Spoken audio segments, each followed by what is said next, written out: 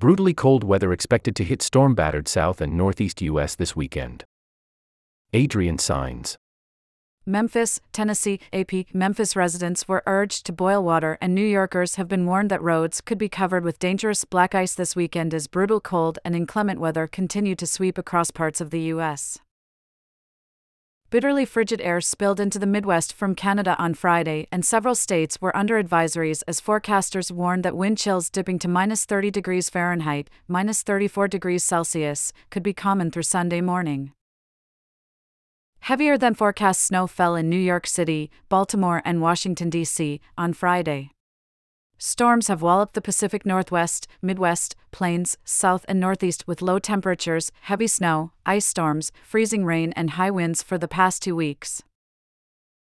With a wind chill, temperatures are expected to drop as low as 15 degrees below zero Fahrenheit, -26 degrees Celsius, in large portions of Arkansas, Mississippi, Missouri, Tennessee, Kentucky, and Kansas, the National Weather Service predicted.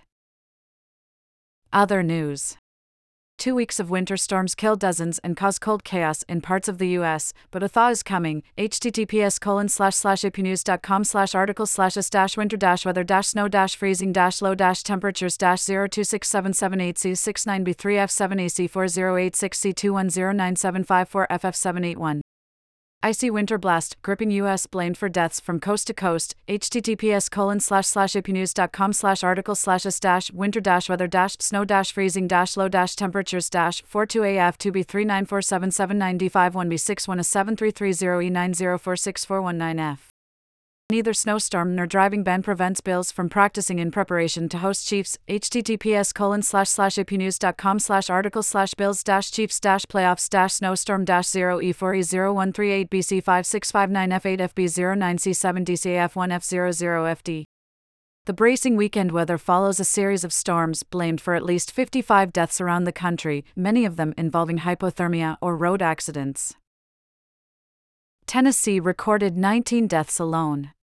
They included a 25-year-old man who was found dead on the floor of a mobile home in Lewisburg after a space heater overturned and turned off, said Bob Johnson, chief deputy for the Marshall County Sheriff's Office. "There was ice on the walls in there," Johnson said. Days of cold broke so many water mains in Memphis, Tennessee, that water pressure fell throughout the city. On Friday, Memphis Light, Gas and Water urged all of its more than 400,000 residents to boil water for drinking or teeth brushing or use bottled supplies. It wasn't clear how long the advisory will be in force. While some 50 ruptures were repaired, utility president Doug McGowan warned of new leaks emerging. A significant drop in blood donations, partly linked to the weather, led Blood Assurance to recommend that more than 70 hospitals in 5 states halt elective surgeries until Wednesday to allow inventory to be rebuilt by the organization based in Chattanooga, Tennessee. In West Virginia, advisories and warnings were out Saturday because of continued fierce weather. The Weather Service said some regions could see up to 4 inches, 10 centimeters, of additional snow with winds gusting to 40 miles per hour, 64 kilometers per hour, and wind chill driving down temperatures as low as 20 below zero, -29°C. The West Virginia legislature left after a brief session Friday because not enough lawmakers could get through snow-covered highways to the Capitol to vote on bills. In Washington, D.C., snow fell softly and the streets around the U.S. Capitol were silent. Schools closed for the second time in a week and the federal government was on a 2-hour delay. However, President Joe Biden still welcomed mayors from around the country to the White House for the U.S. Conference of Mayors. In Buffalo, New York, lake-enhanced snow finally moved out after burying parts of the city and some suburbs in 5 feet of snow in 5 days.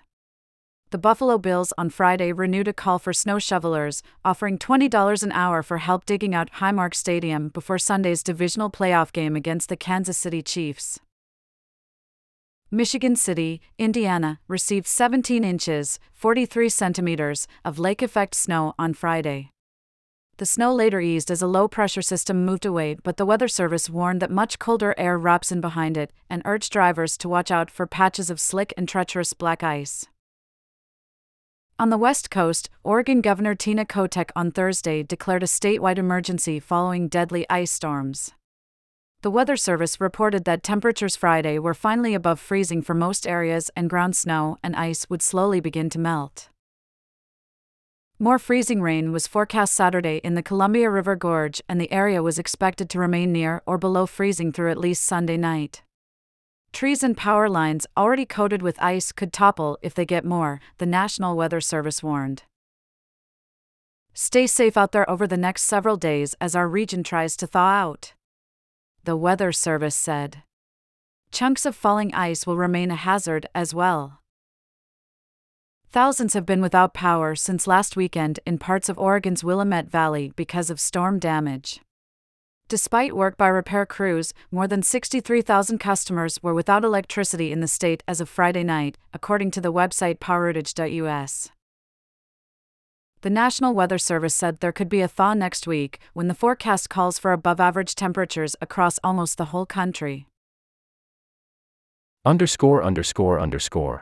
Associated Press journalists Jonathan Mattis and Kristen M. Hull in Nashville, Tennessee, Claire Rush in Portland, Oregon, Carolyn Thompson in Buffalo, New York, Jeffrey Collins in Columbia, South Carolina, and Colleen Long in Washington contributed.